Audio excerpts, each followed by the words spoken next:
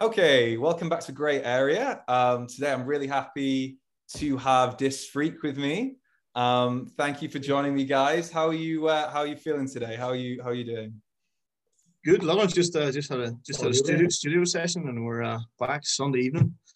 Know yourself, take it easy. Good. No, I know it's good to have you guys with me. So what this interview will be kind of more focused on is it's kind of like the origin stories of how you guys have got going. I know you're brothers, so that'll be interesting as well to kind of see how music started with you two guys. So I think to start off with, that might be a good place to start. I mean, so how did Dis Freak get started? How did things start between you guys musically? I suppose we started, what was 10 years ago? Close to 10 years ago, we started obviously we were crazy into dance music, and Danny Hurd show every Friday and all the rest. Massive, really, really, really loved anything about the trance, techno, just anything at all. We just fucking loved it. And then we were like, right, how can we actually make tunes ourselves? And I think Cahir actually downloaded the DAW, so FL, and we just, of course, we were lost for the first few years, and lost for a good few years actually. Making a lot of bad music, some bad tunes, and skipped through a lot of genres. We've done them all nearly. Close to them. We've done a lot of genres like trance, dubstep, into everything, and even progressive house, like Eric Pride's vibe stuff, with other aliases, and we've had a few aliases actually. And over lockdown kind of started Dis Freak. It was the lockdown that it actually things properly started getting going. Right, okay. We actually had time to go at it like full time. We're not because there's like nothing else to do. And we were living in a house, but just us two. And basically we had the laptop and speakers hooked up in the living room. And it was just like a matter of, getting up, eating, going, picking tunes, and then you might stop to eat again. And then you might make, that's a good routine to have, I think, when you're trying to be, it sounds good. We were actually we were living it, we were just living and breathing it, we were just making tunes and having parties. We stopped. Of course, only we followed the restrictions. And what about when you guys were, and so when you guys were kids, growing up, were you always into electronic music, dance music, or were you into a different kind of mix of genres growing up? Did you always listen to this kind of music as kids, or? I would say we're both always in this as well. I was always into it. I was into the Arctic Monkeys and stuff as well, like Paul Nutini, and of course acoustic music, and then but electronic music was always first. Kind of love, it wasn't. So that's very cool. Was always.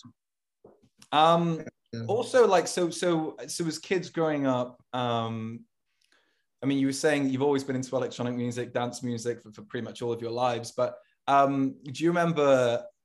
Did you have a circle of friends that all listened to the same music, or did you find that your friends listened to quite different music than you? What did you find when it came to your friends' music? It's definitely different music to me. They don't hate how to take more, but they can listen to No, there's only really, I'd say there's a couple of the mates who listen to it, but I'd say Danny would definitely. I think you might love it more. But there wouldn't be a big circle this year's all. It's kind of only really where we live. It's in Donegal. It's a bit far north. I mean, there's the next techno big artist, I'd say, Rebuke, who he lives in Letterkenny. He's about 45 minutes away. But there's not a huge techno scene in Donegal. It's a wee bit further south and even across in England and the UK and Belfast as well. We're close to Belfast, which is good. So definitely a different kind of a zone we're in up here. Yeah, I was going to ask about Belfast then. So would you say So that's your closest city when it comes to if you guys were to go out clubbing and stuff. Is that like your go-to place or? Derry and Belfast. Derry as well, right? So Derry and Belfast, how do they compare? How does the electronic music scene and the clubbing scene in Derry and Belfast compare to other cities in the UK, like London, for example, Manchester? I don't know if you've got Belfast. Yeah. Belfast has actually got a massive scene at the moment with all the artists like Shine do events. I don't know if you've seen ever since they've been allowed to open up. They've been doing they've had all the biggest acts you can think of, like Fatboy Slim, Elvis Patrick, like Pat Toppin did a track event in Belfast. Like it's just there's a big scene there like with that. You're a mall grab. I was a mall grab. Mall grab, Bremen Hamo, Floor Plan.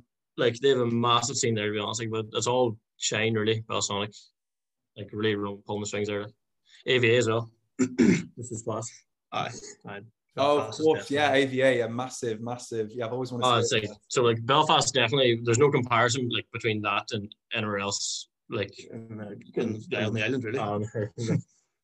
Yeah, no, absolutely. I mean, actually, now that you mention it, AVA especially, and everything else that you mentioned as well, it's definitely a place that I think. I mean, Derry as well, particularly Belfast. Now that you mention it, definitely a place that I think all big electronic music fans should visit. I haven't had the chance, but sadly, I would love to come out. Sure, we'll get you over for your show.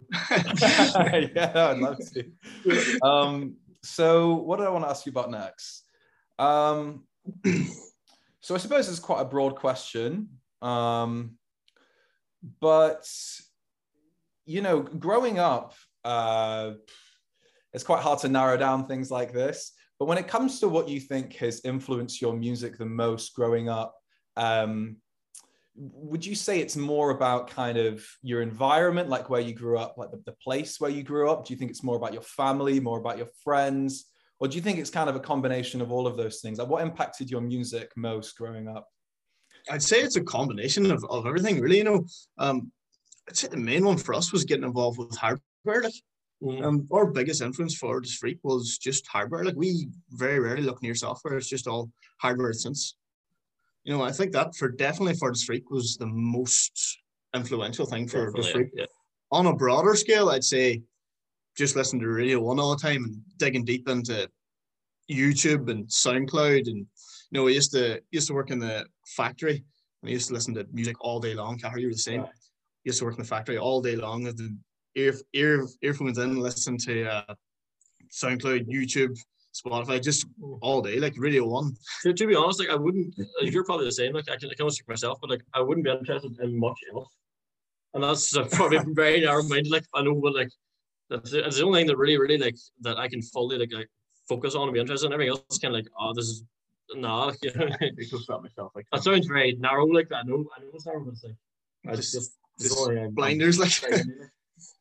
That is really cool to hear, actually, to get that kind of insight, and I can definitely relate to what you're saying when you're talking about it just helps you get through the working day, doesn't it, to have that constant stream of like SoundCloud mixes or whatever it is, live performances on YouTube, just kind of getting you moving forward through the day. Exactly. And stuff. Yeah, that's really cool to hear. And so next thing, so was there a particular kind of turning point in your life where you guys decided to start taking music more seriously? I know you said you kind of properly started getting going over lockdown, but was there a particular moment? Can you think of a particular moment where you were both like, we should start, making music in a more serious way? I think for me, I don't know, I think we both maybe at different insights on this, but whenever I seen all my friends drop to Creamfields, Patrick Toppin, I was like, aye. That was a mad. That was big for us. Like I'm getting shivers thinking about the video. And I'd say definitely that was for me, because I didn't even know we didn't know he was gonna play it, and then I seen he posted on Instagram the video, and I was like, someone around me, I was like, oh fuck. And like before this Freak of other projects, this and stuff like that, so it was really hard to get anyone to play our music. Right. Anyone listen, I was like, we sent so many, we sent thousands of demos labels, like, and if you got to listen, you were buzzed, like, you know, at least they seen the email. It's like, oh, they seen the email. Someone's going to come with this is it, you know. I was like, this is it for 10 years and nothing happened, and then all of a sudden, if you didn't love it, you would have split. Like, it was just about keep going. Like, there was so many kicks on the backside, would you say? And then all of a sudden, that Creamfields video was. I was like, oh, that's mad. Yeah. No, that must have been crazy. I can imagine. Yeah, because I remember seeing on your social media actually when you were posting about it. That must be. We kept posting. Yeah, no, I think anyone would. Right? I mean, I'd still be posting now. We couldn't get enough of it. Yeah. Yeah, no, that makes a lot of sense. Is that being like one of those big moments where you're like, wow, yeah, we should start taking this more seriously. Cool. I was on my way to work actually, and I just seen it. And I was like, yeah. So I wanted to ask you as well. You mentioned, so of course we're talking about Patrick Topping here. So your EP, All My Friends, which dropped earlier this year. Amazing EP. I wanted to ask you though. So it came through. So it came through Trick, which is Patrick Topping's label, if I'm not mistaken, right? Yeah, that's right. Yeah. So what's it like working with Patrick? I mean, obviously he's a mega artist. What's he like on a kind of personal level? What's it like working with him? How did you guys meet? It's just like he's a great guy. Like, that's kind of how I can put it. Like, he's really personal with the artist, as us as artists as well. It's just like, gets back to you fast. You send him a tune, he loves it. He doesn't. It's just very simple. Like, it's a simple. Whenever you're connecting with him, like, it's just so easy. You know what I mean? It's a very one thing. It's never really matters who you are. It's all really good you. Yes, like it doesn't. Like, he doesn't care about your following. It's like or anything else. Like, if he likes the music, he's game. That's pretty lovely. Like, it's not to say we don't have much followers now. Like, but whenever we sent them first, I think we sent like 10 or 12 tracks to the Trick demo email, and Morgan got back. So we had no following, no evidence. So we just released a few tunes by ourselves via this freak, and then they're getting back to us. So I definitely with Trick. That's why it's class. Trick's class, because if the music's good, it'll get on Trick. It's not about like, oh, I have 3 million followers and I played this and I played that and I have a massive release for this, massive release for them. It's just about, if you have a good tune and they like it, you'll get on Trick. Like, that's what it's like. That's what it is, you know. And that's why it's good. That's why it's succeeding. That is cool. I mean, I always imagined, like, based on his face and based on his interviews, he seems like such a down to earth guy as well. But it is good to see that at the end of the day, I mean, his focus, like so many great artists, is the quality of the music. So it's really interesting to get that kind of insight into what it's like to work as well. Next question. So speaking of the EP, would you say that the release of the EP was your first big achievement in music, according to you guys, or would it be something else? What would you say? Well, there's personal achievements as well. Like, I mean, in the past we've had a few personal achievements, which weren't big achievements, getting signed to certain other labels, which were kind of some stature. Like, but the music just was like, it was good. It didn't sound bad. It just didn't resonate with people. Like, we thought it was fast, a banging tune, and then it just gets released, and it's like, there you go again. No, yeah, so that's kind of where that was at. I can't drift it off that question, but no. I mean, yeah, that makes sense. Actually, you know, it's a mix of both personal achievements as well as, like, and I think it's important as well. Like, I think it's important going forward as well to do what you guys are doing and remember that it's not all about the bigger achievements, you know, the big releases. It's also about little personal achievements that are going to mean a lot to you guys as well. So yeah, I think it's important to remember both sides of it. There's definitely the All My Friends EP was our biggest achievement so far. But there's no comparison, but there's definitely two different things to look at. Definitely. Yeah. The biggest achievements so far. Yeah, very, very cool. So what about so looking ahead for you guys, is there anywhere in particular you would like to play in the future? And I'm talking both in terms of like maybe club venues, but also festivals. Do you have any aspirations for where you'd like to play in the future? Definitely. I'd say one of the top ones for us would be Trek. Trek would be for us a big event. Creamfields. I'd like to play. I'd like to play any Shine events or as well. I think that because it's kind of close to home. It's kind of like more personal for us. Like I think Printworks London is definitely another one I'd like to play. Looks class. So there's definitely a few there.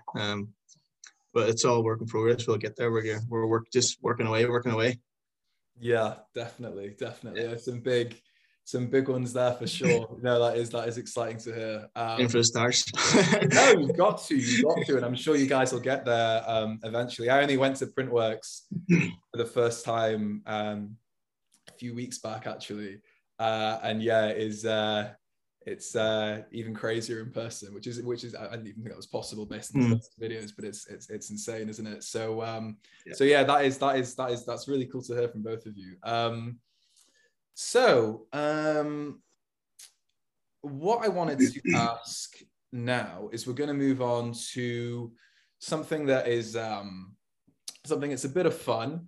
It's our speed round section of these interviews, where basically I'm going to ask you a list of kind of different questions, some of which will be connected to music, some of which might be a little bit more silly, a bit more random. And I'd just like you both to kind of not really give them much thought and just kind of say what right.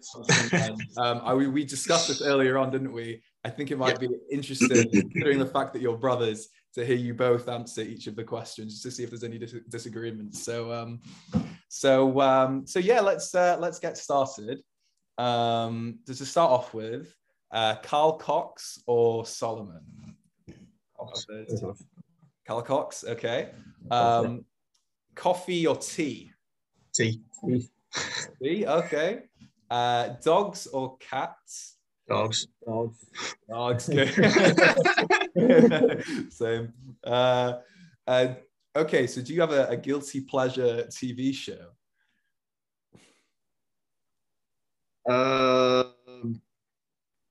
Or guilty pleasure music, actually, might be a nicer one. Music? Hardstyle. Okay. For me, it's hardstyle. Hardstyle, definitely. Nah. I'm talking Headhunters hardstyle, you know. Melbourne Bounce. What did you say? Sorry, what was your one? Melbourne Bounce. Okay.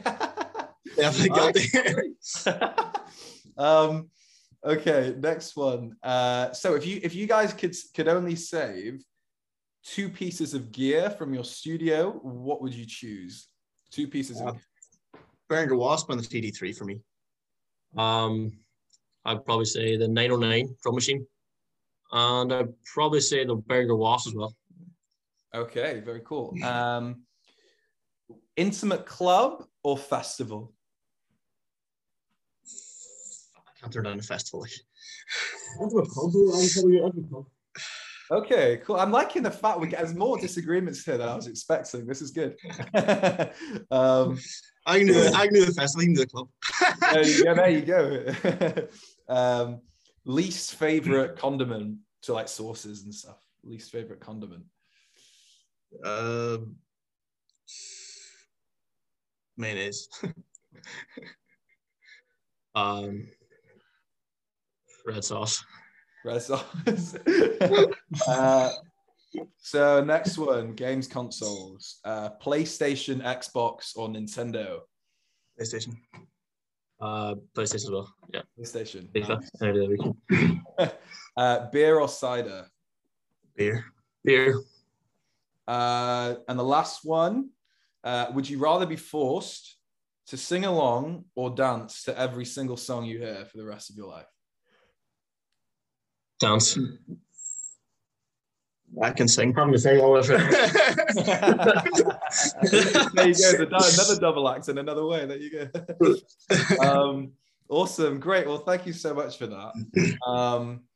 So before you head off, is there anything you'd like to share with viewers today about what's next for you guys? What's next for Disc Freak in the future? We just got our next Trek EP wrapped up.